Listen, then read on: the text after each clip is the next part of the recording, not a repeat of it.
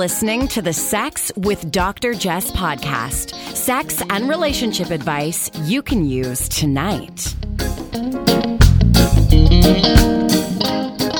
Welcome to the Sex with Dr. Jess podcast. I'm your host, Jess O'Reilly, your friendly neighborhood sexologist. And today's episode is brought to you by Desire Resorts and Desire Cruises, clothing optional, couples only experiences that are really designed to reignite the spark and much, much more. And I am setting sail from Spain to France to Italy with a stop in Monaco in April and May with Desire Cruises. And I invite you to join me on board. I just found out my husband, Brandon, is coming. I'm happy to report. And if you follow me on Instagram, you know I was on board their first cruise just a few months ago. And with all my Insta stories and pics, you know, I had a great time. So check them out at Desire Resorts on all social media.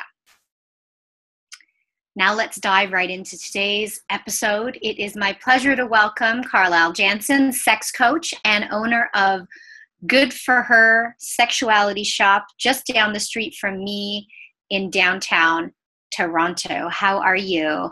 I'm great, thanks. How are you doing? Wonderful. Thanks for being here. Now, Carlisle, you and I go back a little while.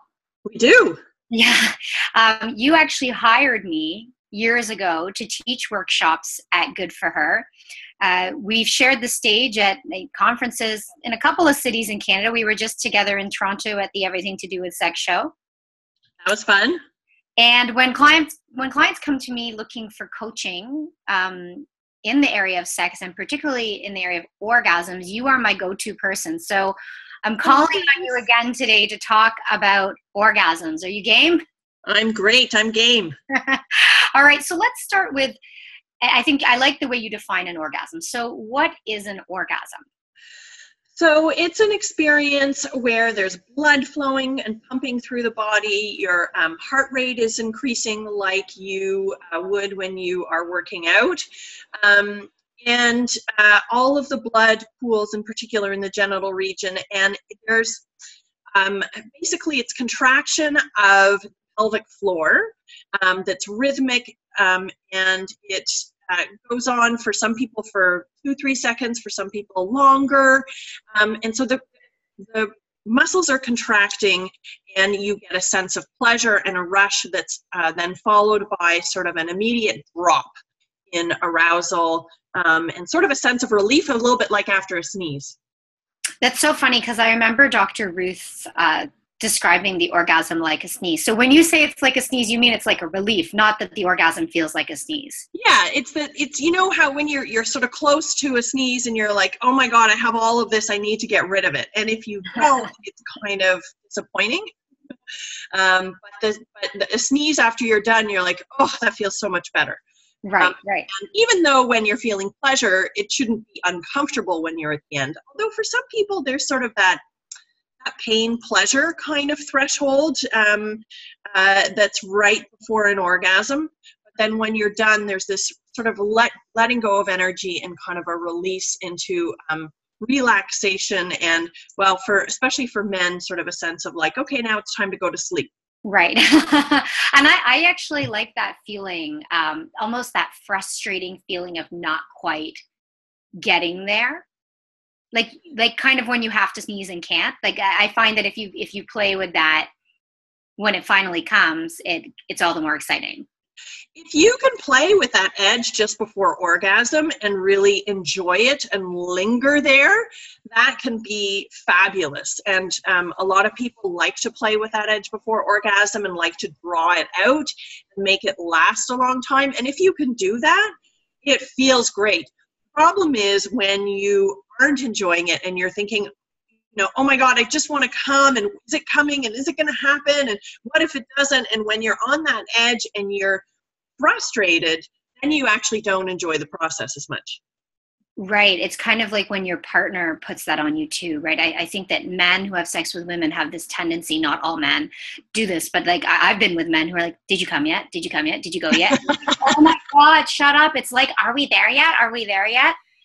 Well, that performance pressure, and often it comes from a good place, right? Like often our partners really want us to enjoy ourselves and want us to feel great.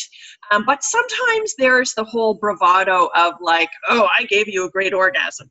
And sometimes we want to please our partners because there can actually be a lot of tension in a relationship. You know, I teach a workshop on learning how to orgasm, and often at the beginning there's a lot of people who talk about how, you know, they end up in tears afterwards because they end up in a fight, or there's all of this pressure to have this orgasm in order for both people to feel whole and to feel like sex is good and that, you know, they're both holding up their end of the bargain. And of course, that's not true, right? You can have great sex and not orgasm. And just because you don't orgasm doesn't mean you're not a good lover, that your partner's not, you know, a sex god or a sex goddess.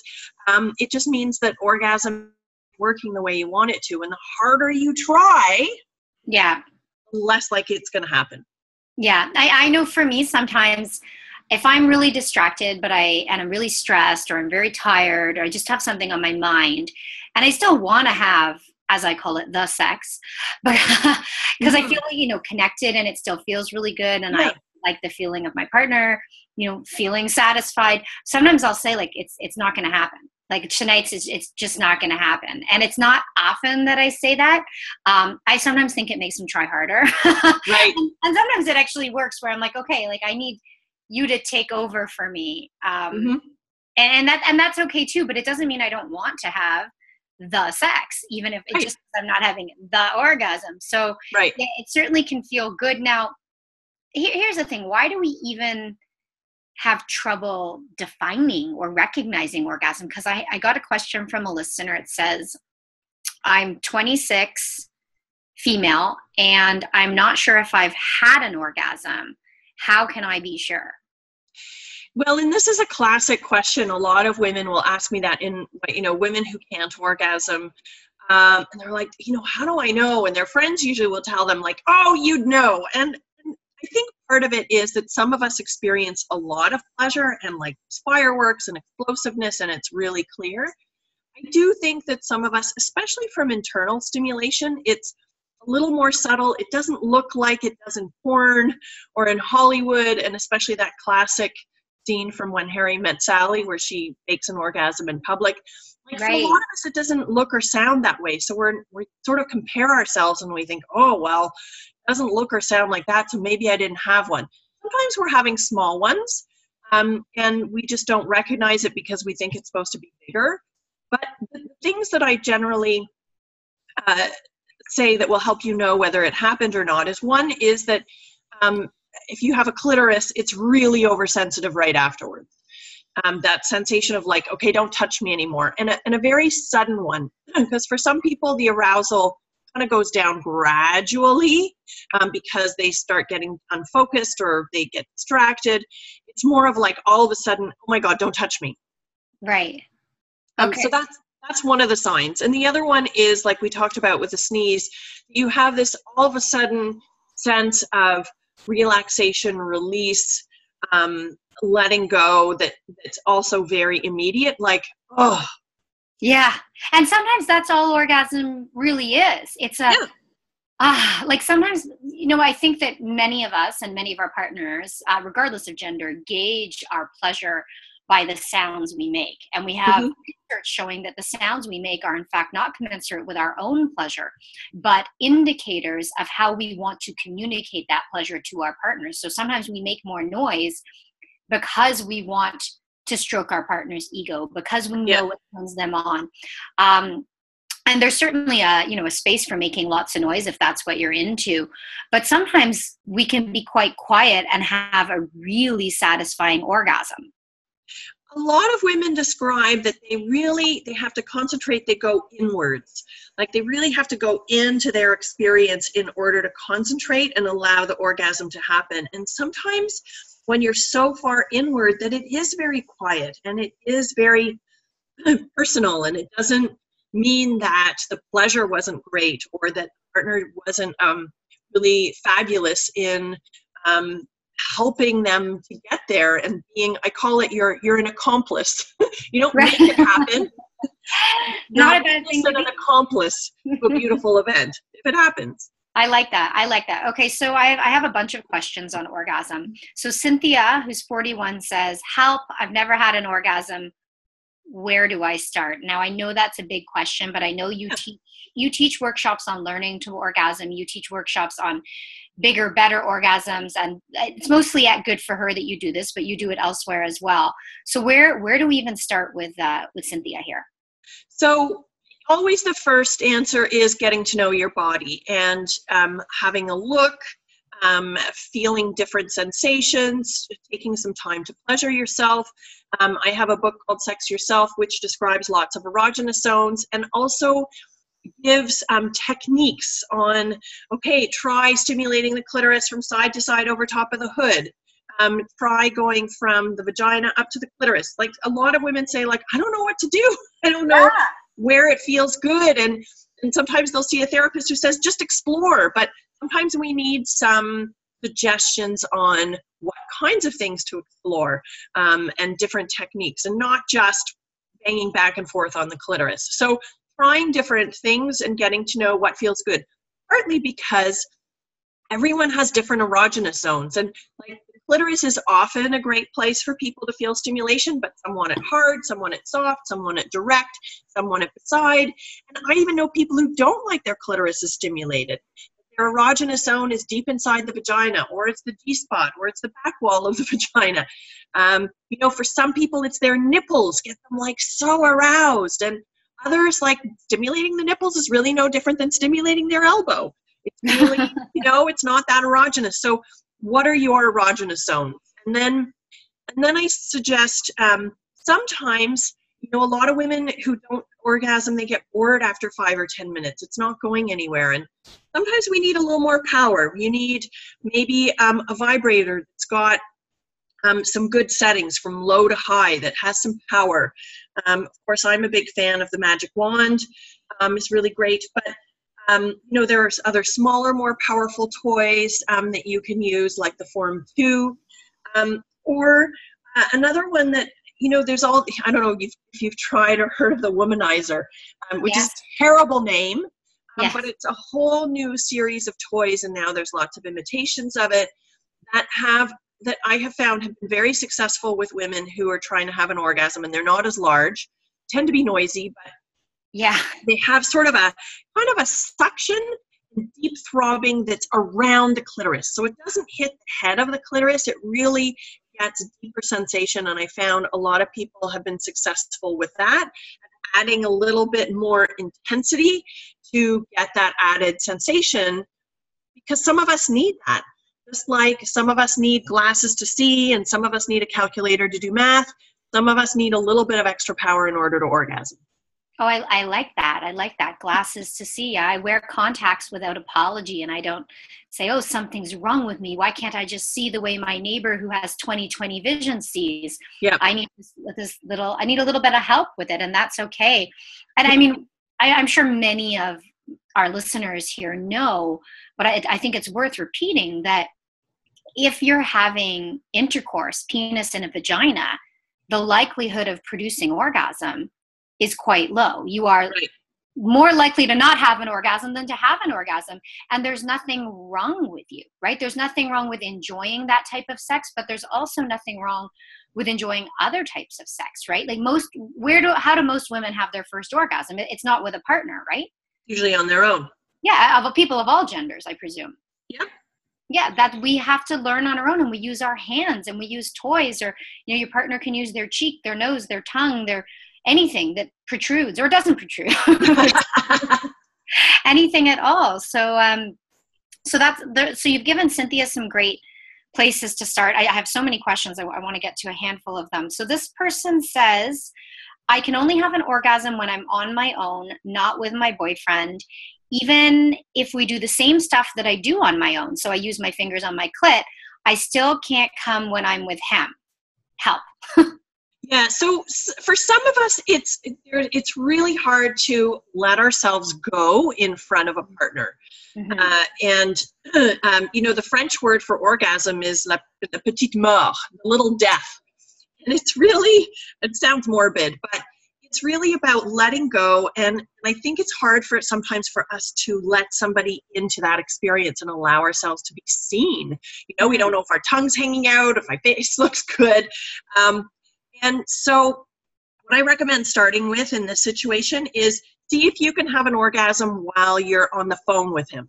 And so that you can let go, but he's not watching you, right? Interesting. And you can bring him a little bit in. And then if that works, see if you can have an orgasm on your own when he's in the apartment or the house, right? And then if that works, bring him a little bit closer. So have him in the bedroom. Maybe you're back to back on the bed, so you're facing different ways, and he pleasures himself while you pleasure yourself. That works. Maybe then you can allow him to maybe kiss you or stimulate your nipples if you like that while you pleasure yourself. And then you're gradually bringing him in so that he can play a greater part in your touch, your pleasure. And it may be that you will always have to stimulate your clitoris when you're having sex with him, which is fine. But you just want to kind of get him a little bit closer in on the experience. I like that. I love the baby steps, because I find that people always come with these big, challenges that they see as catastrophic, and they want it fixed in a night. Like, we haven't had sex in 6 years. How do we have mind-blowing sex tonight? Yeah. When really it requires baby steps. The other thing is to allow yourself to take time and talk to him a little bit about what does it feel like to be naked? What does it feel like to open up in front of you and to be sexual with you and to let you see, and kind of talk about maybe what's going on a little bit in your head and kind of let that go. And sometimes your partner can really reassure you that, take your time. I love tasting you. There's no rush. Let's try a vibrator. Like, your partner can help you feel more relaxed in front of them, because sometimes we have assumptions that they're thinking certain things or expecting certain things, and that thinking takes us out of the experience. Yeah, and that kind of brings us to this divide between physical arousal and subjective arousal, right? Because this person, I don't have her name, is saying that even though we're doing the exact same things physically, I can't get over the edge. And it's like you said, it's le petit mort. Is it le petit mort, the little death? Yeah. The part of your brain right behind your left eye shuts down momentarily at orgasm. So you actually do need to let go, right? Like you said, if you're worried about what you look like, if you're worried about the kids in the next room, you can't entrench yourself in the experience. And so obviously there's a disconnect for this person between the ability to entrench themselves in the experience alone versus with a partner. So I like those suggestions of bringing them into it a little bit at a time. And this is a common problem, right? You must hear this often, that I can orgasm on my own, but not with my partner. Absolutely. Right. That happens a lot. Yeah. Oftentimes it's because we're doing something physically different. Right. Like, and I always think this is interesting. I'm like, well, if what you're doing is shoving something inside with a partner, and what you're doing is, I don't know, lying on your stomach and grinding against your hand, those are two very different experiences. So you already know the answer. Right. But when it's subjective, it's a bit more of a challenge. Like, maybe when you're on your own, you're fantasizing more. Maybe you're reading something. Maybe you're looking at something. And those are also elements you can bring in with your partner.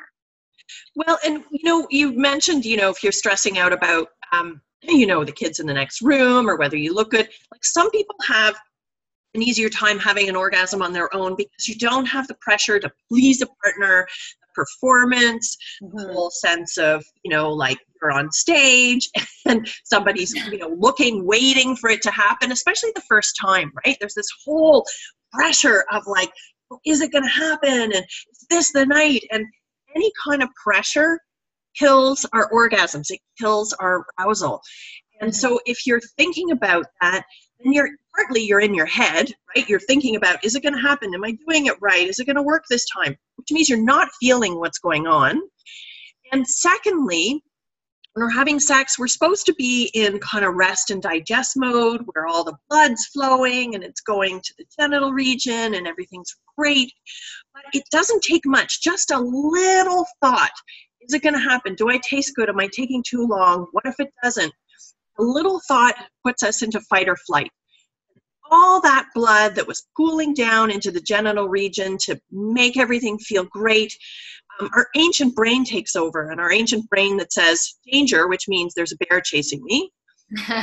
Your body says, like, this is not the time to have an orgasm.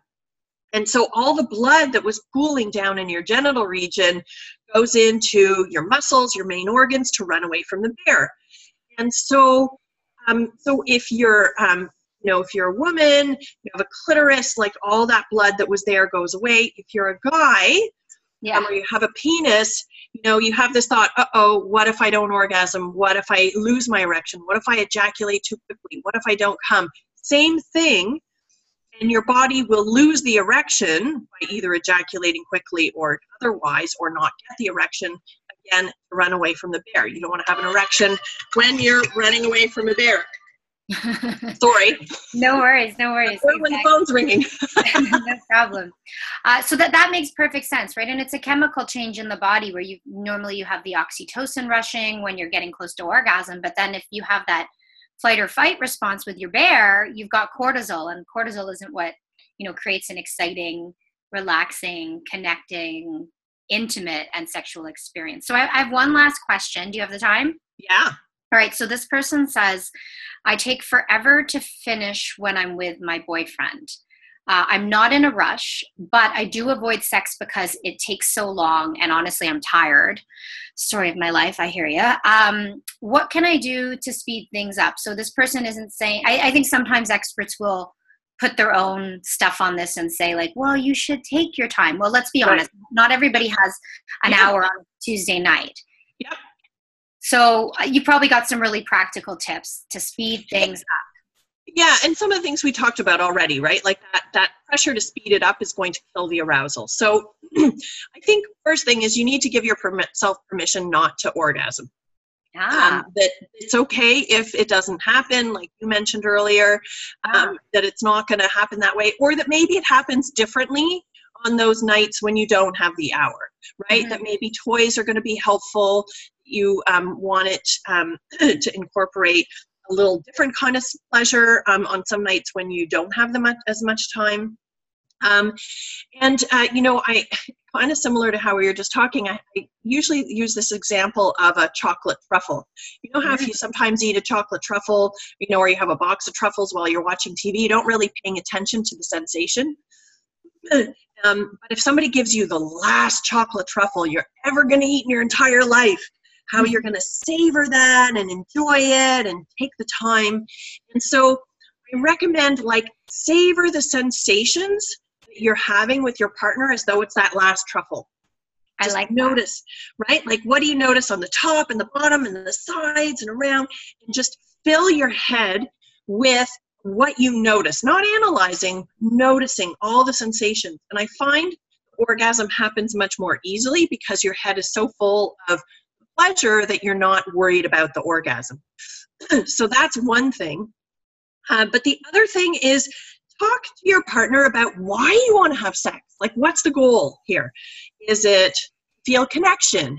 Is it to enjoy a kind of pleasure that you don't do with everybody else? Is it just express your love and feel loved, right? And I think sometimes when we go back to that, we realize orgasm is actually not that important. Right. Yes, for some of us, the release is important, but what we're actually looking for is something on a different level. And so when you take that step back, sometimes you take that goal of orgasm out of it. And by virtue of doing that, A, you have a better time, and B, you're more likely to have an orgasm. Right. That makes perfect sense. And I love food and I love chocolate. So I love that analogy. I also think that really, like, that is about developing presence. And when you try, and if you're not particularly present, like many of us are not, right? We're on our phones. We've got 42 tabs open. We're checking Instagram, Twitter, Facebook, and our emails while we're in a meeting. One of the challenges involves the fact that we try and learn this new skill of being present in the bedroom. And learning a new skill in the bedroom is not the place. Like, it's just too high pressure, too high intensity, too exciting, too few clothes. But if you can just actually, whether it's the last truffle on earth or just whatever food you're enjoying, take the time to enjoy it in the moment. That's one way to develop presence outside of the bedroom. Yeah, and practicing on your own of being present while you pleasure yourself. Or even I sometimes recommend taking a little bit more time as you go to work or school or wherever you go. Give yourself an extra 5 minutes, put your phone away, take in all of the senses. What do you hear the birds doing, or the cars, or the construction, or all of that? What do you notice with your eyes? Is there something on a building you haven't noticed before? What do you feel under your feet, or as your hands are in your pockets, right? Like, just practicing that presence and mindfulness and being in the moment when you're not having sex, or when you're not having sex with a partner, so that you can practice that skill of noticing and being in the moment. That all makes sense to me. Carlisle, thank you so much. Now, you have some workshops coming up. They come up almost every month on learning to orgasm, bigger, better multiples. I know you have workshops on sexual skills and communication, all at Good for Her. And if you aren't familiar with Good for Her, even if you're just passing through Toronto, it's worth a stop, because it's a place where you can just go in and ask questions. Like, your staff aren't just random people. These are people who are sex educators like us. Yeah, we do a lot of training, and there's a lot, you can ask any question that you want. You can also stop by our website, goodforher.com, and I have some short educational YouTube videos up there as well. So if you wanted to learn a few snippets for ways to use a vibrator, how to enjoy your orgasms, how do you start butt play, those kinds of things, we have little short videos there. Okay, awesome. Butt play videos, short butt play videos. They're going to like that. And you have a sale going on right now. So if you're listening in time, we're December the 12th right now. You have a sale going on at Good for Her? Yes, we've got different things on every day, and we've got little gift suggestions on there. So right now, I think we have the Mustang on sale, the WeVibe Sync. We have the Aslan harness. We have a few vibrators. So lots of great things to get while the savings are hot. Okay, awesome. Thank you so much for being here, Carlisle. Appreciate it. Always a pleasure. Thank you.